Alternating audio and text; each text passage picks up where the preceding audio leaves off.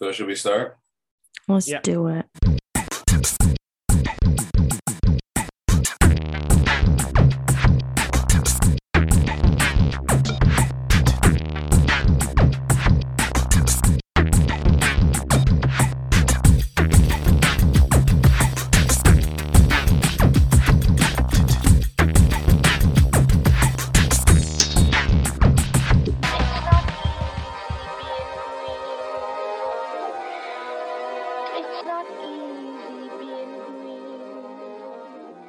And this is the Green Majority, Canada's #1 environmental news hour. We've got environmental news. We're on CIUT 89.5 FM or on your local community radio station. Gloriously waterfalling. I lost the metaphor mid-metaphor, so that's fine. What's your name? David Hostetter. I'm Stefan Osdetter. And I'm Lauren Latour. And unfortunately, this week we don't actually have much environmental news for you. We just have a lot of what you just heard of just like losing the metaphor halfway through the metaphor. Yeah, if you want environmental news, you can do your own research and you can discover who actually runs this world. Or just tune back in next week. Yeah. And hopefully we'll be over this existential crisis by then. No, there'll be no more news on this. The news itself is a symptom and a cause of everything that's going wrong. And sorry, My raspberries are moldy. That's I did that. They all looked good at the top and they're rotten inside. Lauren purchased a rotten raspberry. Like the news. Oh my God. You think the Washington Post is doing good work until you realize it's owned by Bezos, and the whole democracy dies in darkness thing doesn't sound nearly as cool anymore. democracy was purchased in darkness. And Stefan's going to interview Emma Norton again Yes. because they have had a lovely policy success on the East Coast. Well, we're going to start with a brief update about the funding of the Halifax Climate Plan, which is great news. Truly good news. They actually got the funding passed. They'll be fully funded, and they put a levy, 3% levy on their property taxes to pay for climate funding. Huge success to everyone on Halifax. Big congrats. So we talk about that for a second, and then we dive in mostly to this thing called the Recover Initiative, which is basically a very audacious attempt. It's a huge project to retrofit something like 42 to 47% of all homes in Nova Scotia, because they're responsible for a huge percentage of emissions, but in a way that allows you to do that without it becoming a way to do that without displacing the residents while you're doing it, and being able to do it in a way that's like done within 2 weeks. So truly great initiative, but a big audacious goals. So in Halifax now, if you own property, you're paying for the maintenance of your surrounding environment. I mean, there's a 3% levy on the property tax. I don't know whether or not that's all property. If it's maybe just housing, I'm not certain about that part, but yes. Because if you got land, that would make sense, Sure. If you own land. If you own land. All right, so we're going to start off with Stefan discussing some ideas he's gleaned from the pioneering sci-fi author Octavia Butler. So, as you might have guessed from our opening, this is a bit of an existential crisis episode where we're going to dive into some more general thoughts about the vibes. And honestly, if you listen to the last like 4 or I just 5 need you to tell me what we're doing here, Stefan. I am need telling you you. to tell me what it is we're doing here. I'll tell you. Just give Okay. me a second. We'll get there. Yeah, if you've listened to the last few episodes, we've sort of continually come back to this point of the ways in which society feels a little stuck right now. And by pure happenstance, I've begun reading The Parable of the Sower, probably later in life than I should have, but I've been on a big Octavia Butler kick in part because of how much credit Adrienne Marie Brown gives her for her thinking in Emergent Strategy, which is another book about organizing. And in perhaps the least surprising information I can provide, it is both very good and startlingly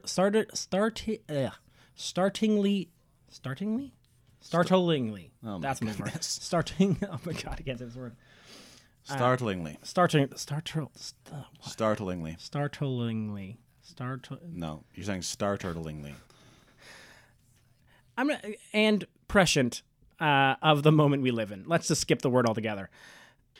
Though what's hitting me right now isn't so much the ways in which isn't so much in the ways in which Butler predicted the decay of the United States, or the ways in which climate change would exacerbate inequality, though honestly both are pretty bang on. But rather, it has to do with the way that she portrays humanity in the face of this crisis. All just sort of watching the world get worse and worse and sort of refusing to give up their slice of comfort to make a bigger change possible. And so instead, they just slowly live in a slowly shrinking society and world that gets worse and worse until finally it's so weak that it's weak enough to be broken entirely and altogether, and it descends into anarchy. And to me, this is exactly what the last 20 years have felt like, or at least especially since the 2007 housing crisis. That we have been simply descending, waiting for things to get so bad that we might have a big shakeup and begin to feel like we can begin to rebuild. Like, I haven't felt like we've been building anything for the last, 15, 20 years, my entire life, really, if I'm being perfectly honest. And I think that many of us, I personally would say I did, hoped and maybe even allowed ourselves to believe that the pandemic would be exactly that. That the pandemic would be so bad that we would be like, wow, everything is bad. It is exacerbating inequality. We have a moment to respond to this, and we can use this moment to build back a society that takes care of people and addresses climate change and ensures that we're better protected for future pandemics. And instead, what we've pretty much got is gone back to sort of the regular, slowly descending life that now just includes a pandemic that we're also ignoring. We're in the middle of a new pandemic wave right now, and it's barely in the news. It's barely on people's lips. You can see everyone's lips everywhere because no one's wearing a mask, despite the fact that more people are in the hospital now than there were, for the last few months. We're in the middle of this, and yet we've all sort of I shouldn't say we all because it's not everyone, but there's been this manufactured consent in many ways that we are no longer thinking that it is as much of a threat as it was before, despite it being still a huge threat. Just like climate change, just like all these other things. Which leads me to a further thought, but I want to stop there and for a second and just ask the two of you, maybe starting with you, Lauren, which is does this feel true to you? Does that feel very depressing, I will fully say. And again, I'm not the one to come out here and say that there's no hope whatsoever. But the vibe I feel right now is just that there's almost no forward momentum that I can really feel. And instead, it does feel like we're all just sort of sitting around waiting for something to crack enough that then we have an opportunity to take action and build and move. And it just hasn't shown up, or maybe it did show up and we missed it. Yeah. Does that feel true to you? No, it feels totally true. And I feel like there are a lot of things that are contributing to this feeling. Part of it, and part of it, I think, is almost, it's just it's like being in the middle of a hot, stagnant summer. Right? I'm not saying this is a cause, but it is the same feeling as the feeling I'm currently experiencing physiologically right now. That's just I'm in a hot, stagnant summer. All I want to do is lay on my couch and scroll Instagram and drink San Pellegrino. I don't want to think about things. I don't want to do things. I just want to chill and try to be as happy as possible in these fleeting moments of when I'm exhausted because it's warm and not exhausted because it's cold or whatever, you know what I mean? No, I think those feelings are completely valid and realistic, and drawing those connections makes a lot of sense. There's it's almost a bummer to go back, because I do the same thing that a lot of people do, where I subscribe to a whole bunch of really awesome publications, Jacobin, The Monitor, Briar Patch, all these cool things with amazing articles. And then I get them and then I don't read them. And then I have to sort through these piles of awesome magazines with amazing articles that I didn't read. And it's like, you can see at the beginning of the pandemic, March 2020, summer 2020, everybody was putting out these awesome articles and these issues about like this moment that we need to seize and this moment that we need to act on. And it's like, we all kind of tried to do that and then collectively heaved a sigh of exhaustion and let the moment pass us by. And now we have to accept the fact that like, yeah, it sort of feels like one of those things where we didn't go out with a bang, but with a bit of a sputter instead, because we were all just like too tired and too broke to be able to do anything else. And yeah. And now we're left in this moment, this kind of fallow period where like, we didn't jump on the pandemic the way we tried. It's just, it wasn't enough. So the whole Build Back Better thing didn't really happen. And the pandemic took the wind out of the sails of the youth climate marches. So now you've got a generation of young people who identify as activists, but kind of had that wind taken out of their sails. So we have like an increasingly younger cohort of organizers and activists and people who care about climate change feeling disempowered and feeling disillusioned with the state of not only the world, but like the climate movement and leftism in general. Well, yeah. I mean, I think it almost feels like there was this groundswell of motion, but the rest of the infrastructure that makes up our society right now was still strong enough to sort of push it back. And, and so the states end up giving most of its money as business loans that they then forgave to super rich companies that bought back all their stocks rather than forgiving student debt, And yet the narrative still is that we gave too much money to people rather than the billions of dollars they gave into things. And so it does feel like there was this moment and there was a strong push. Like, you and I worked on the Just Recovery, work. That was a huge effort. There were so many people involved. It was across Canada effort to have this plan. And then, to see the little pieces of it, maybe make it into a couple things, but really not picked up by anyone, really not pushed forward by the leftist parties that we have in Canada really whatsoever. They sort of like ignore it, despite, the groundswell that it could have brought. Yeah, it does feel like, maybe if we can come back a second time and bring it back, and I have some thoughts on what we should learn, how we should maybe think about it, and what we can pull back from Octavia Butler's thinking to this moment now. But for you first, Dave, do you feel like that is roughly how you are feeling? Well, I would go back to the first thing you said, which was that the society seems stagnant. I don't think that we really have a society. I don't feel as though we have a society. I think Margaret Thatcher succeeded and made it so that there is no society. And ever since, we've had this shell of a government and a system that tells us that there's a society, but there isn't, which is why after a pandemic, when it seems like things are going to change, we so easily slip back into the same patterns, because we don't know what it would mean to live as a society through such crises, and to actually embrace such crises in the way that would become transformative. And so I don't think everyone necessarily feels collectively like everything's getting worse for everyone. I feel like people see things getting better for some people, and those are the models that the system then throws at us to convince us that we can have that too, when in fact we really can't. We have a pseudo-society in which we're just trying to look out for ourselves, and we don't really know how even to reach out for each other, because we're being convinced constantly by those with advertising political power that we can have something that we can't and never could.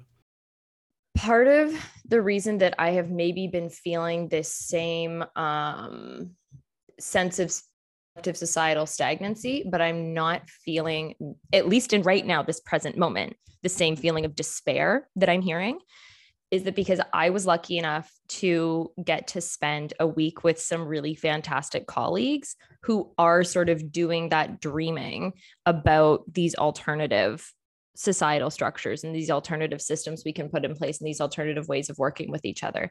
I think sometimes, at least right now, I'm hoping, would love to hear from listeners or pals or friends or even from yourselves. Like, I do think sometimes as white folks in the environmental movement, and as white folks in general, it's like we feel this sense of despair because we're like, nobody's building community, nobody's building these alternative ways of being. And it's like, people are, we're just not seeing it because we tend to be exposed to people that look like us and think like us and live like us. And it's not white folks who are building those systems. It's not white folks who are building those alternatives. Maybe that's part of it. No, and that's good. And that's good. I just mean like in terms of a general outlook, right? Generally, we're still the general hegemonic state of affairs. Yeah. And I do think that when you look out into the world, the places where you get some hope, are places like Central America, where you've seen a series of socialist and more leftist victories that have done some really incredible shifts in work. Really recently, too. Exactly. In the last little bit. Yeah. Last couple months, some significant victories there in a place that had been so totally destroyed by basically right-wing dictators for the last 20, 30 years. And so it's of course not hegemonic. And I do think part of it also has to do with the other ways in which we find like Canada and the States are quite stagnant. I was listening to a podcast from Ezra Klein, talk about the most middle of the road kind of individual you could sort of imagine. But his point, and one thing he was thinking about and talking about, was actually just this really big difficulty that people are facing around how hard it is to build stuff in right now. Like how much that, say, the NIMBY culture and how much that these different policies that were put in place originally to protect the environment or protect land have become weaponized so that you can't build a train in America without opening yourself up to being sued by anyone who could be possibly impacted by that train. And so it takes a ton of time to make sure your train is bulletproof so that no one can sue you, which then means that you spend 10, 20, 30 more years you would need to build any of this infrastructure. And so I do think that part of the stagnation we also feel is that we're also trapping ourselves, in the ways that we hate density and yet also hate sprawl. Well, you can't hate both of those things. You are either trading density for sprawl or sprawl for density, and there's no world where you don't get both, or you don't get one of those two things, because our population continues to increase. If I can pivot a bit, there was something that David said before we turned our mics, or before we turned the recording system on. And it's something I've been thinking about a lot the last, probably month, few weeks at least. And it's that when we do talk about in movement spaces where we're talking about building power, or we're working on our campaigns, or we're working on our strategy, we're working on our plans for the future, at least I'm pretty, in my 9-to-5 job, I'm pretty locked into ENGO, or environmental non-government organization world. So that definitely is, it's some people might not even consider that part of the movement. Because of the work that I do consider it to be part of a broader movement, though it is only one facet. Basically, sorry, what I'm trying to say is, the point I'm trying to make is that when we talk about building power, we're oftentimes only talking about building power in as much as we want to build power to influence people who hold power, and can sort of incrementally move the dial on the status quo meter. You know what I mean? It's we're ultimately only ever appealing to a colonial government and a colonial system of politics. It's constantly just what our asks amount to is begging them to take our lives seriously and begging them to make the changes that we're hoping they will make to save ourselves. And we're oftentimes not talking about what it means to build really generative, I hate using the term grassroots because it's become such a buzzword, but grassroots community-based power to sort of build those alternative systems of being and those different ways of knowing and operating within the world.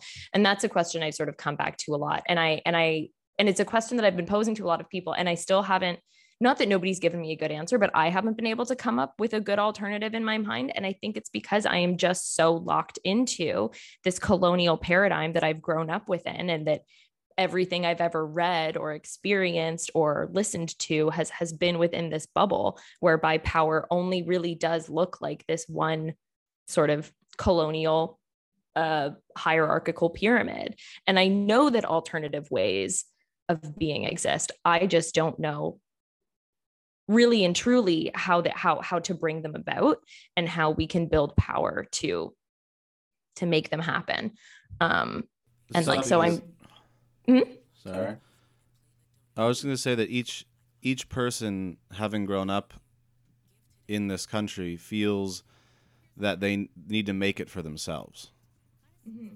And so it's so difficult to trust other people in terms of material conditions, because the only way we're taught to survive is through a family dynamic, which is based upon a certain degree of monetary income, personal monetary income, nothing to do with sharing, nothing to do with helping having a collective wealth at all. Yeah. Having a collective wealth and having a collective agency over that wealth, and how we direct those resources and what we do with them. So that's a sort of question I've been mulling around. And then the other question I've been sort of mulling around is like, and I don't know, this is a question for a whole other day, but like the other one that's been plaguing me recently, again, within sort of like a movement dynamic standpoint, is something was said to me recently by like a fellow like organizer activist. And they made the point that one of the reasons that we haven't been winning, quote unquote, as a movement is because we've sort of forgotten how to threaten power the way we used to.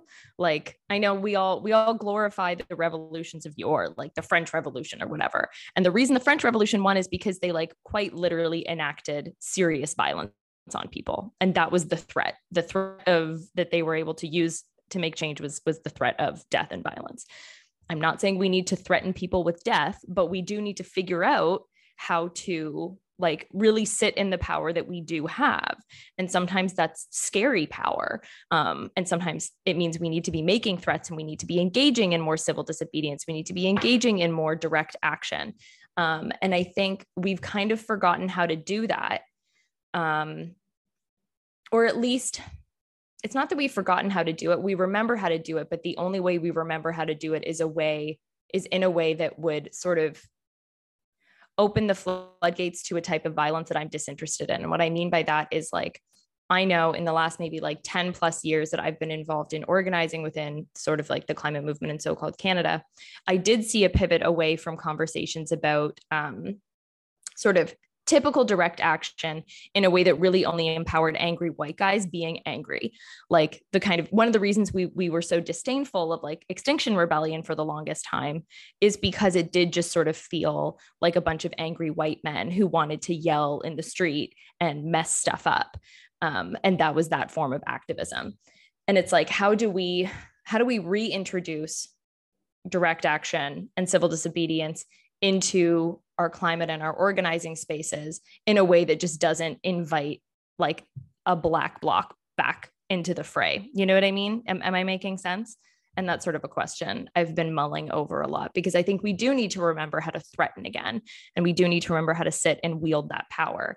But how do we do that in a way that just doesn't open up our own friends and allies to sort of like lateral violence and harm?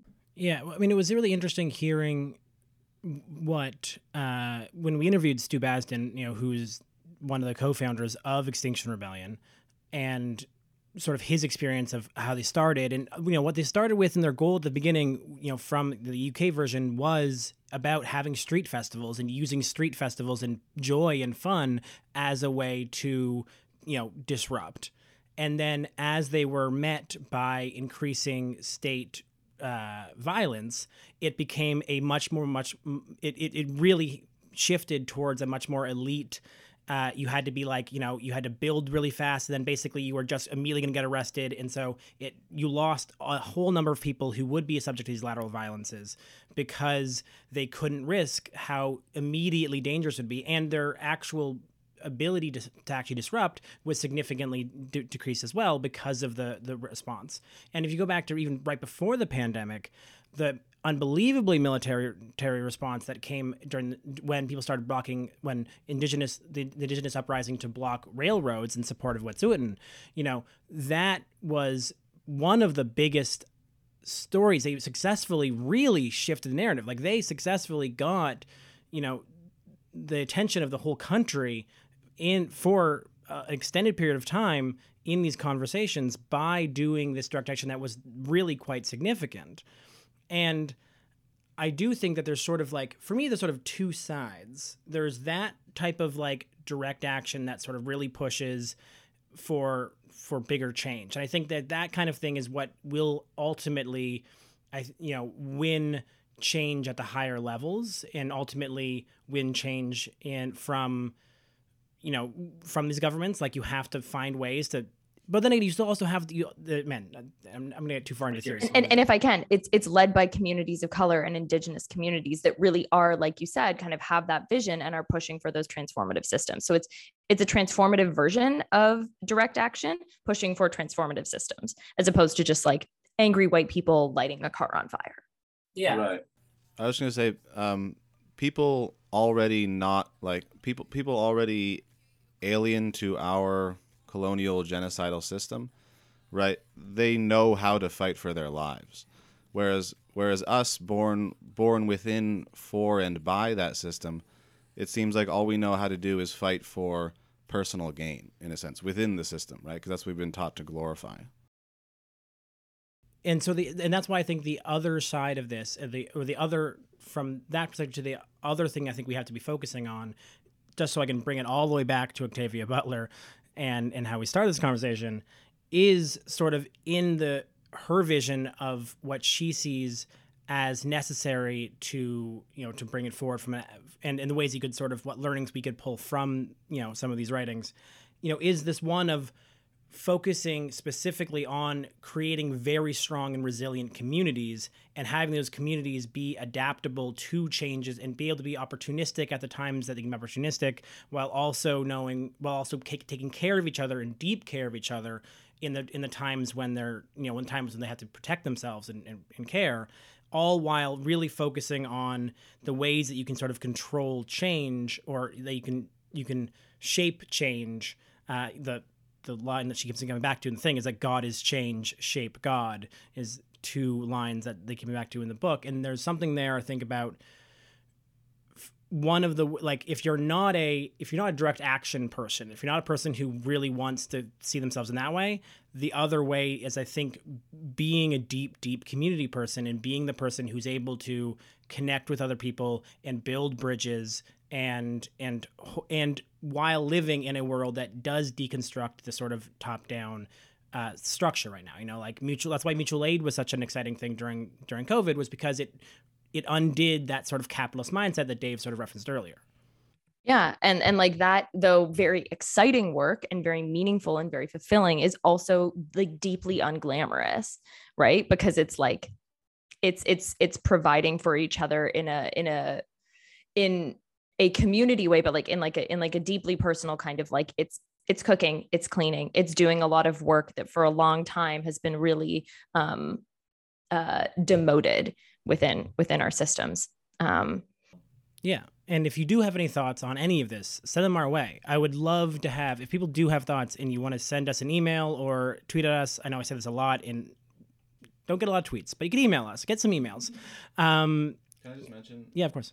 Just in terms of Stefan's idea of deep community, I wonder how it can happen in a place where housing is fully commodified, because that makes everybody, they can't stay in the same place, right? And if you can't guarantee that you can actually stay in the same physical location for any appreciable amount of time, I don't understand how you could even build what could be considered a community if nobody knows who's going to be where, what they're going to be charged, right? Everything is thrown off chaotically by that.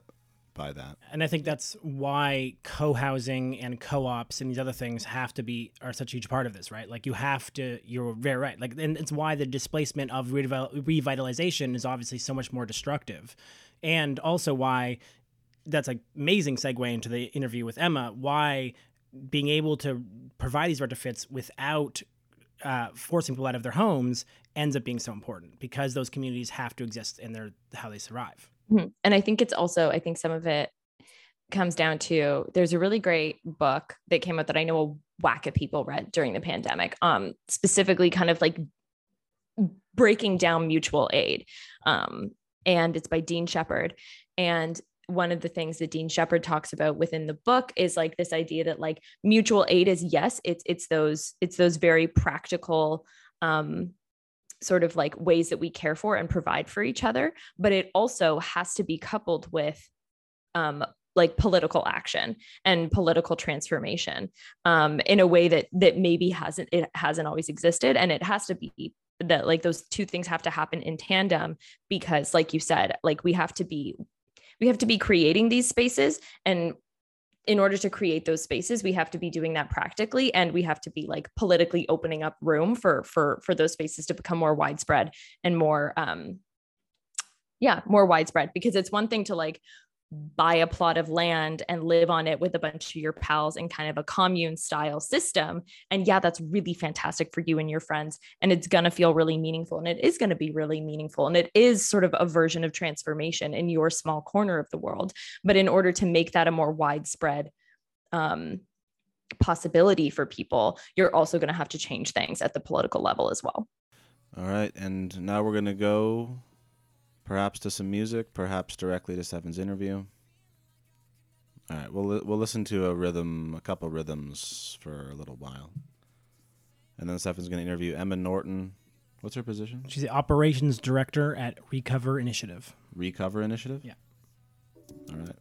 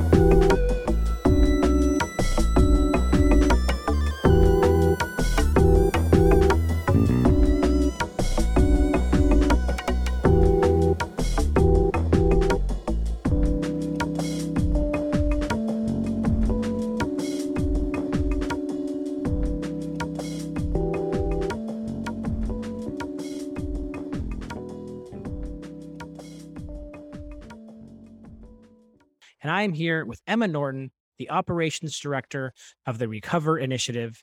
And those of you who listen to the show regularly might remember we last spoke with Emma in regards to the Halifax Climate Plan, which is now passed. So we'll briefly touch on that, but then most of this is about the Recover Initiative. But thanks so much for being here, Emma. My pleasure. Great to chat with you again. Yes, thanks for being back. And so as a follow-up to our last conversation, the Halifax Climate Plan has now been passed. And so I would just be curious to hear what's your read on how that went and what the big work is that comes up next. So I'm happy to say it's actually been 2 years since the climate plan passed. And what we were most recently talking about was making sure that the plan was truly funded. So what had happened is late last year, this news story broke that the Halifax Council was looking at adding a climate tax, a climate levy to its property tax. And the backlash, as you can imagine, was enormous. Even though Atlantic Canada is amongst, our population is amongst the top believers in climate change, the top believers in the need for us to take immediate action. There's not a lot of public support for increasing taxes yet. So a few folks in the community got together and said, well, we can't let this news story sink our ship, sink the climate plan ship before it gets to the ocean. So we worked together to try to make sure that even if the climate levy on the property tax did not pass, there was at least a lot of support for the plan to be fully funded. So this is kind of based on this idea that we need to spend what it takes to the climate crisis, right? We're talking about our existence here and the future of the world and society as we know it. So what ended up happening is we ended up trying to talk to as many counselors as possible, especially the counselors that we thought were a maybe in the middle. They were undecided about whether or not to support fully funding the climate plan. And we said to them, this is really important. Like, you have a chance to be leaders. When you think about how this is an investment in our future, this is a really good decision to make. So our campaign was really to fully fund Halifax, but the councillors ended up voting to add a climate levy to the property tax. So it's a 3% increase. And actually, we're pretty pleased with it. Like, I would really like us to be thinking about whether that's a progressive tax and ways that we can make sure that doesn't harm the most vulnerable. However, the fact that Halifax decided we are willing to increase our taxes to help pay for climate action, that is a win. And there are many protections in place for folks who would struggle with that increase. So it is nuanced, but what was really important is that Halifax committed to spending what it takes to tackle climate change. Right. And thank you for that correction. For me, the idea of funding it, again, I think I mentioned this last time we talked, was in Toronto, we've had a great plan, but also have refused to fund it. And so fully funding it is, for me, the moment it actually exists, right? Like, you have a great plan, but if you don't fund it, it doesn't exist. So thank you for the clarification, and also for the fact that you actually seem to have a plan forward. And your point is well taken in regards to how we can try to focus on ensuring that we're not putting a increased burden on those, who haven't caused the problem, in a way to make it a more progressive taxation. But kudos to y'all for getting the funding that you did. Thanks. Yeah, I'm really proud of it as us. I think I wish we'd had more of an ability to celebrate. We had a bit of a Zoom party because it was kind of peak Omicron, and we didn't end up getting together. But maybe you're reminding me that it might be worth getting a cake and getting us all together now anyway, even though it was months ago, because we need to be able to celebrate some wins these days. Oh yeah, for sure. And any opportunity for cake, I feel like, is a good one. Yeah, exactly. But speaking about opportunities for cake, the deeper dive you want to do with this interview is about this Recover initiative. And I'll admit, I didn't know about it until it was brought to me. And then when I started diving into it, it sounds fascinating. And so can you tell us more what it is and what you aim to do? Yeah, so the Recover initiative is trying to develop a deep retrofit solution for buildings that can be scalable at the speed required by the climate crisis. So we know that buildings play a huge role in our carbon footprint. And in Canada, just about 1/5 of our emissions come from buildings. In Nova Scotia, where I live, in Mi'kma'ki, that's almost 50% of our carbon emissions. I've heard recently between either 42 or 47%. I don't know of any other province in the country where buildings contribute that high a percentage of carbon emissions to the carbon emission pie of the province. So I first heard about this so we're actually trying to incorporate this methodology, or adopt this methodology that's been used in Europe. And in Europe, they call it Energy Sprong, developed in the Netherlands. And it comes from this problem that we face. And like, even if we're trying to get to net zero, so whether you're talking about net zero for 2050, or if you're talking zero carbon for 2030, like whatever your goals are, we need to reduce the carbon emissions of our building stock. And even if we build every building to be zero carbon starting today, even by 2050, like about 50 to 75% of the buildings that exist today are still going to be standing. So what are we going to do to make those buildings zero carbon? And traditional efficiency programs, which have taken off across this country. And Nova Scotia is a particular leader in efficiency programs because of Efficiency One or Efficiency Nova Scotia. They were really exciting when, we're going to help you replace your light bulbs. We're going to help you insulate your attic and replace your windows. But those are just incremental retrofits. It's like when we talk about the changes that are required, we need to be aiming for much, much bigger savings. And to get to the kind of savings that are required, like 50% or more, like we're trying to bring these buildings to zero carbon or net zero, that kind of retrofit or renovation is so complicated and invasive. And we're facing a housing crisis across this country. We can't go retrofitting a bunch of buildings and displacing tenants and occupants. And the materials that we normally use in those retrofits to achieve that level of savings are super high carbon. So if we decide, okay, we're going to go and insulate every building across this country and we decide to use foam, we're shooting ourselves in the foot because of the embodied carbon in that material just exceeds our carbon budget so quickly. So what we're looking at doing is bringing this Energy Sprong method from the Netherlands, what's actually across Europe now, and it's some other places across Canada and North America even, and implementing it here because what it does is it addresses this issue of displacement. So people do not need to leave the building. It's a lot more systematized and scalable, and it takes a lot less time. So they've managed to bring buildings to net zero in a matter of days. So it used to take 2 months to retrofit those buildings, and the people were able to stay in it during the retrofit. But now it can take just 1 to 14 days, and they reduce the cost by half. And that's because they used a bit of a modular panelized technology. So imagine taking a square box apartment building and just building a whole new wall to go around the entire thing, giving it a whole new wall, whole new roof, and then adding a new mechanical system. And so what we've been trying to do is figure out how that methodology can work here in Canada and how we can reduce the carbon impact of the materials used as much as possible. This is one of those things when you begin to read about it, you're like, wow, that seems incredible. Because, I work in some very old buildings and we are beginning to imagine and examine what it would look like to bring them to energy standards. And so often the answer ends up being something like, it's going to be very expensive and wickedly disruptive. Like you're just going to have to not be in the space for 6 months. And you're like, well, we can't really do that. So how do we manage this? And that's it's such a big challenge that this method seems to undertake in such an interesting way.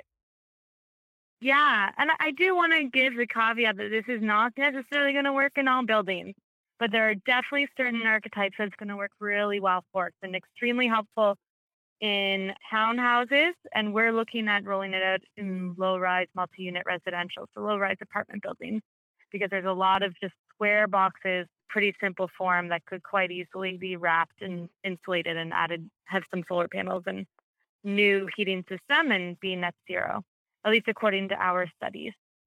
And it's just we're talking to housing providers about whether or not they want to pursue a partnership with us and use Recover. And it is so important to everyone right now that we not displace people. And so whether you're working in the building or living in it, it's just whatever. It comes back to this whole idea of climate justice, right? Like our solutions do need to be people focused and people centered so that we're not making people's lives harder. Yeah, exactly. And especially because of how big this problem is, right? So you got into a bit, but I'm curious if you can just dive back into those numbers of how big this problem, like how many houses would need to get retrofitted? So big. So I was saying, in Nova Scotia, 42 to 47% of our emissions come from our buildings. And that's because in Nova Scotia, we have an extremely dirty electricity grid and we use oil to heat our homes. So in Nova Scotia in particular, it's very bad, and even worse in Halifax, where 2/3 of the emissions come from buildings. And a lot of cities and communities are going to deal with that same level of like same impact of their buildings on their carbon emissions. But so last week there was a national retrofit conference held. I was unfortunately unable to go, but my colleague Lori Rand was able to go. And according to the number crunching that was done, they estimate that starting last year, we would have to retrofit 600,000 buildings a year in order to achieve our climate goals. I have heard another, which I'm not sure how this compares. I've also heard someone else say that someone that works in this industry say that we need to retrofit 2 homes for every 1 new construction. So this is a huge, huge economic job industry opportunity, but it's also just a massive project, which just yet again points out the need for us to think about this as the emergency that it is and really take a warlike military approach in terms of making sure that we put all the resources necessary into it. Because retrofits aren't just a climate solution, right? Like climate is definitely the impetus, but they help increase the affordability of energy. They improve the comfort of homes. And if people are more comfortable in their homes and buildings, they're going to have higher well-being. They reduce the maintenance, like if they're done well, they reduce the maintenance need for that building. They help our buildings last longer. And they also were, as you know so well now, you and the folks who listen to your show, as you know, like we are locked into a certain amount of climate change. And as we experience more heat domes and more power outages due to inclement weather, it's with super high performing homes, we're going to be able to actually save lives because they won't be as susceptible to the fluctuating temperatures. They'll stay cooler during heat domes. They'll stay warmer during the winter. So it's also an adaptation measure that we need to be implementing as soon as possible. Thinking a lot about what this summer is going to be like for people across Canada. Yeah, for sure. And we're seeing sort of pushes back against that in so many places. You know, here in Toronto, there's pushes to literally evict people who are trying to just use their ACs because they have to, because it's so hot in their places. And it's like, if you're evicting people for having to cool their place, we are in a dark time. And oh no, I have not heard about that. That's awful. It's very bad. But maybe we can get a sense of this for like one house. I feel like it might help people imagine, like, I'm a person living in Nova Scotia. I have a house that works for this process. How would it happen for me? I would call you up and I would get this process done. Can you sort of walk us through the steps? Yeah, so I'm going to talk about it from the perspective of you live in an apartment building, because that's really where we're focusing right now. Because we're trying to systematize and automate it so that we can scale up quickly, we're trying to work with simple forms. There are a few salt box homes in Nova Scotia, I'll admit, that are just squares or cubes. Okay, but you have an apartment building and you or your landlord, or I don't know, maybe you live in a co-op, you approach Recover and you say, we want you to do a deep retrofit. So what we would do is the first thing is we would scan the building using the LiDAR scanning technology. So that actually gives us some really incredibly, fairly precise drawings of just 3 millimeters precision on the computer of the building. Like it looks like a photograph. And that allows for us to then know how big do these panels need to be. So we're going to take that picture and we're going to design panels that can be stuck to the outside of the building based on that photo. And the panels are going to include like timber frame. They're going to include your insulation. They're going to include vapor barrier, air barrier, cutouts for windows. You're going to get all new windows and doors. So we're going to build all those panels off site. So that's a plus. You don't need to be around for us building them. We're not going to be impacted by the weather because hopefully we'll be doing it inside of a shelter somewhere. And then once they're finished being built, we're going to take them to site and we're going to plunk them on. And I've heard some people say the very technical term of there's a squishy side and there's a cladding side, the squishy side in towards the building. So once we have the new panels on, we're going to pop out the old windows and doors. We're going to give you new windows and doors. And now you're going to have that nice deep window LED that so many super high performing homeowners love. And Also, your building's going to be a lot more comfortable in terms of draft, but we need to give you a new ventilation system because it's going to be a lot more airtight than it was before. And that's going to improve the air quality in your building. We know that super efficient homes with mechanical ventilation systems actually have much better air quality than those that, in quotes, breathe through the walls. And you're going to get a new heating system. So we focus on switching all of our buildings off of fossil fuels and on into electrical. So normally it'd be some kind of heat pump. So far we've looked at mini splits and ducted, but we do need to take it. Every building will be a little bit different at this point. And then if possible, we add solar panels to that and bring you all the way to net zero. So the few buildings that we've looked at already and done studies on, we've reduced energy by between 80 and 90%. And our most recent model showed that we were reducing the carbon emissions by 97%. And you just don't get that kind of savings right now using conventional methods without it being extremely expensive and extremely disruptive. I'd say also the panels that I talked about attaching to the walls, those we do our very best to make sure that we're using local materials and materials that are low carbon. So I think I said timber frame, and that wasn't accurate, but wood frame, wood instead of steel. We try not to use concrete, and we've always used blown-in cellulose, which is a kind of consumer waste product made from recycled materials, recycled fibers, and you mix it with borax. It's not very combustible once it's well packed, once it's got borax in it, and it's got an extremely, extremely low embodied carbon. Amazing. That sounds great. So how would we fund this? So, good question. We're trying to figure that out. I do think that this needs to be public service. Like, this is all in the name of the public good. It's a climate action. I would love to see this become a government program. But we don't know where the government's going. We don't know what kind of politics we're going to have in a few years. So we need to find a way of rolling it out at scale. In the Netherlands, they actually produced their own financing system for this. And it's a bit easier in the Netherlands because they have a lot more social housing and the electricity is much more expensive. So the payback would happen a lot sooner.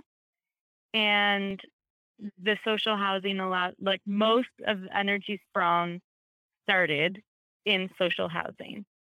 So that meant that the housing provider, instead of giving their money to the electricity or the hydro company or whoever they're paying their energy bills to, that money would then be diverted to go towards paying the Energiesprong, as far as I understand.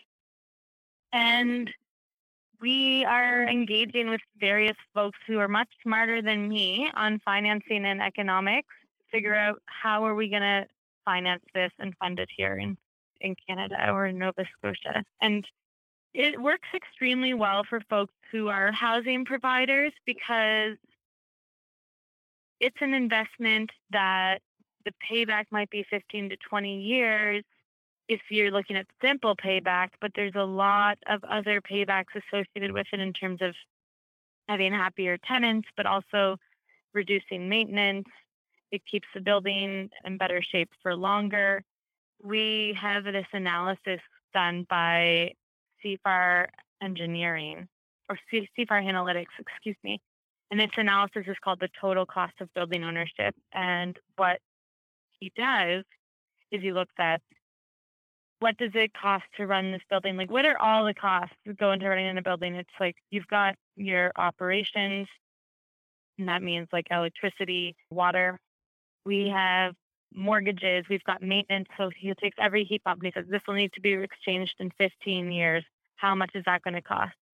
And he compares the cost of doing a deep retrofit to the cost of not touching the building to the cost of doing an incremental retrofit. And every time the study comes back saying it's much more cost effective and greatly reduces the cost of owning this building if you do the deep retrofit today. versus doing an incremental retrofit or not touching it at all because of the total cost of ownership. So there is definitely a financial case to be made. Just that so many of the programs that exist right now want 10-year payback, 5-year payback. But we need to be thinking long game here. And more programs are being given the 15, 20-year payback parameters, and that's going to make projects like this a lot more feasible. At the moment, with Recover, we're still in our innovation pilot stage, so the costs are just pretty high, and we need a lot of support from investors or government funding or community philanthropists, community groups to really be able to prove our technology. And we need to find some projects where we can build economies of scale, because what really helps to bring the cost down is aggregation. And we're talking to some folks about it, but we need to, and I know also the federal government is thinking about it with some of the funding that was announced in the emissions reductions plan, but we'll need even more than what's listed in there for making sure the entire country gets these retrofits. Super cool. Well, that segues perfectly to my last question, which is how can folks learn more and get involved and support the work? Well, we have a website, recoverinitiative.ca. We have a very inactive, but hopefully will soon be active again, social media on Facebook and Instagram. Feel free to reach out to me, Emma at recoverinitiative.ca. I would love to chat with anyone about this program and how they might want to get involved, or if they know of someone or a few buildings or one building that they think would be a good candidate. You know, I have to say, when I first heard about this, about the Energy Sprung technology, as someone who, I worked in energy efficiency for 7 years, like promoting energy efficiency programs at a nonprofit called Ecology Action Center. And the day that I heard about Energy Sprung, I literally cried tears. I was like, this is it. This is what we need to do. And I'm so glad to be able to do this for a job now and also talk to other people about it. So I would just be so pleased to hear from anyone. Amazing. Well, thank you so much, Emma Norton, the operations director for the Recover Initiative. Super appreciate having you on and letting us know about this fantastic initiative. Yeah. And thanks so much. Thanks so much, Stefan. Have a great day.